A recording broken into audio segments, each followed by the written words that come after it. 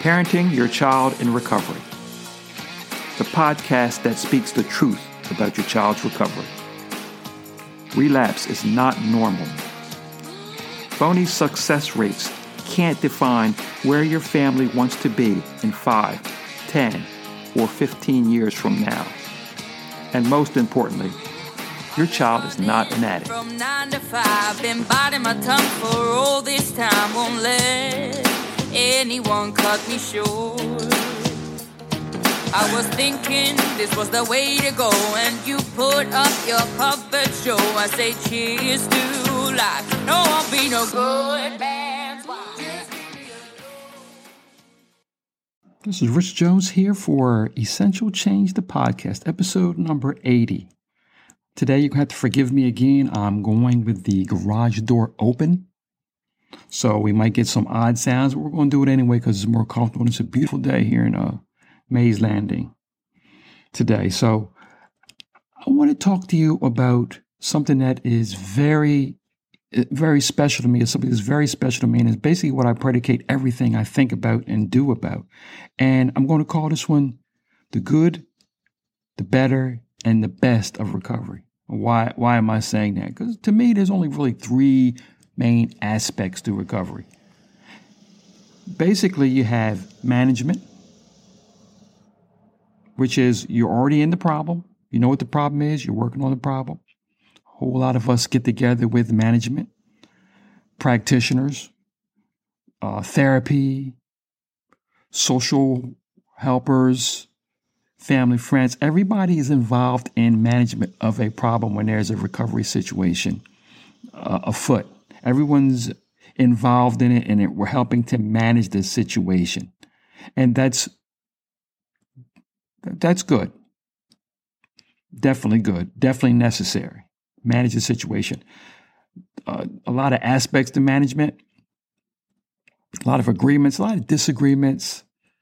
As a registered nurse, I sort of feel everybody's angle, and I really personally believe that a lot of management criteria basically is individual. Some things work better on others, and we need to feel around and feel the person's background, situation, mental status, and work around that and get a management system that works best for getting them as healthy as they can as soon as we possibly can. So management is great. I had a couple of different people arguing me about, for example, Suboxone maintenance. Some, I don't agree with it. And some do, and some advocate it. I've talked to and seen patients who do very well on it. I've seen some it doesn't work at all. And it's a lot of situational applications to that. We have to look and see what's working the best and how can we best bring the people that we're working with, along in recovery. So that's it. Management is good. What's better? Better than management. What's better than management is when everything that you've tried to do and all your applications of management appear to be successful. We have an individual that's turned their life around, doing much better. And some would argue, well, you're never doing as great as you think you are. That's fine. I don't think that fighting and living and dealing with a recovery situation is any different than any other thing in life. It continually takes work, constant, keeping an edge and constantly staying on top of it and putting some effort into it all the time, staying mindful, staying aggressive, and making a concerted effort to stay healthy. So I don't think that elimination is any different. The elimination and recovery situation is any different. But it is better than management because now you've moved on to a situation where now, in my view, that person who has eliminated that problem can move on with their life, even better, go on to help other people move on with their lives. So there's so much good to be in elimination. Not to even mention the improved health, the improved outlook, the improved future. It's so much to be grateful for in an elimination situation. What's best? Number one, best. Prevention. Not sexy. No real pain in prevention. It's pretty hard to get people to move in a preventative manner. Most things aren't geared to prevention. Most people don't study. Most practitioners don't spend years studying about prevention. They spend years studying about how to manage that illness or ailment or situation that they are becoming expert with. And I appreciate that greatly. I feel like when I talk to practitioners about what I do, I tell them, man, I really don't think that you guys need to change as fundamentally. Whatever changes you need, I'm sure that you in your industry will figure out whatever changes you need to do. But in my point, working with a situation is necessary. We need expertise in situations. So I don't necessarily feel like we should put all the onus on prevention on practitioners. That's what I like to think about. For me, prevention is one of the number one things. Not sexy. It doesn't bring a strong enough pain point. And that's a problem that we have to deal with as a group. Doesn't bring that strong enough pain point. So what I try to do is get in there and not use scare tactics, but try to use as much reason as possible. Stay aggressive. Try to portray what it's going to look like if it all turns out right. Elimination. My point is this. Elimination is the same exact thing as prevention. We can take prevention and turning into a better form of elimination.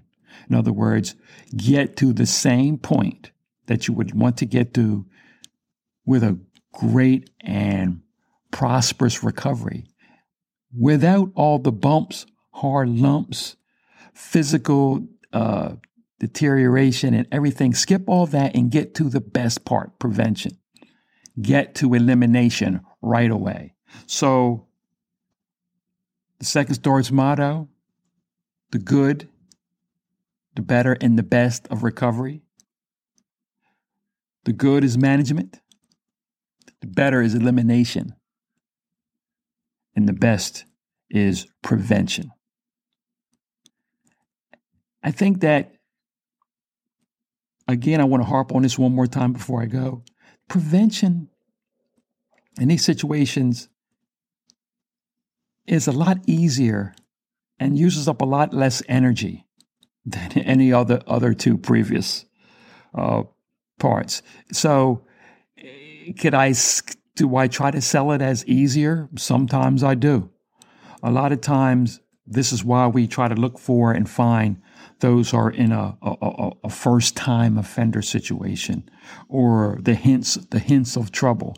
A lot of times there are a lot of hints that we know that things might be going wrong because of the situation you're bringing a young person into. You see any reaction, you see a drop off in grades. There's a lot of indications as to what can go wrong, but we're slow to be aggressive with it, because being aggressive means having to discuss feelings. And those are the kind of things that our practitioners are best at, but our practitioners don't usually get a chance to help until the situation's going all the way wrong. So what we're trying to do is kick off a prevention attitude toward this. So again, one more time. Good, management. Better, elimination. Best, prevention. In closing, meet me at secondstarts.com. That's number 2ND, STARTS.com. And let's remember to get out there and help somebody get better, help somebody stay better, help somebody be better. Thank you for joining us on Parenting Your Child in Recovery, a podcast for the families of young adults in recovery. For more information, go to secondstarts.com. That's the number 2ND, STARTS.com, and our Facebook group, Parenting Your Child in Recovery. And if you or someone you know loves a young adult in recovery and want a customized premium change to recovery without the guilt and shame of most recovery processes, please go again to secondstarts.com, the number 2ND, STARTS.com, and book a free call. Thank you.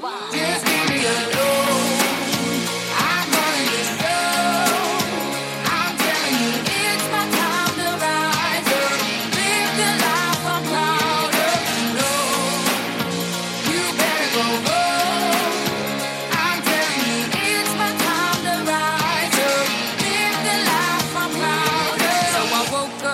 sun in my eyes. Forgot all about what I did last night. What I do, remember that it was real, real nice. Talks about me.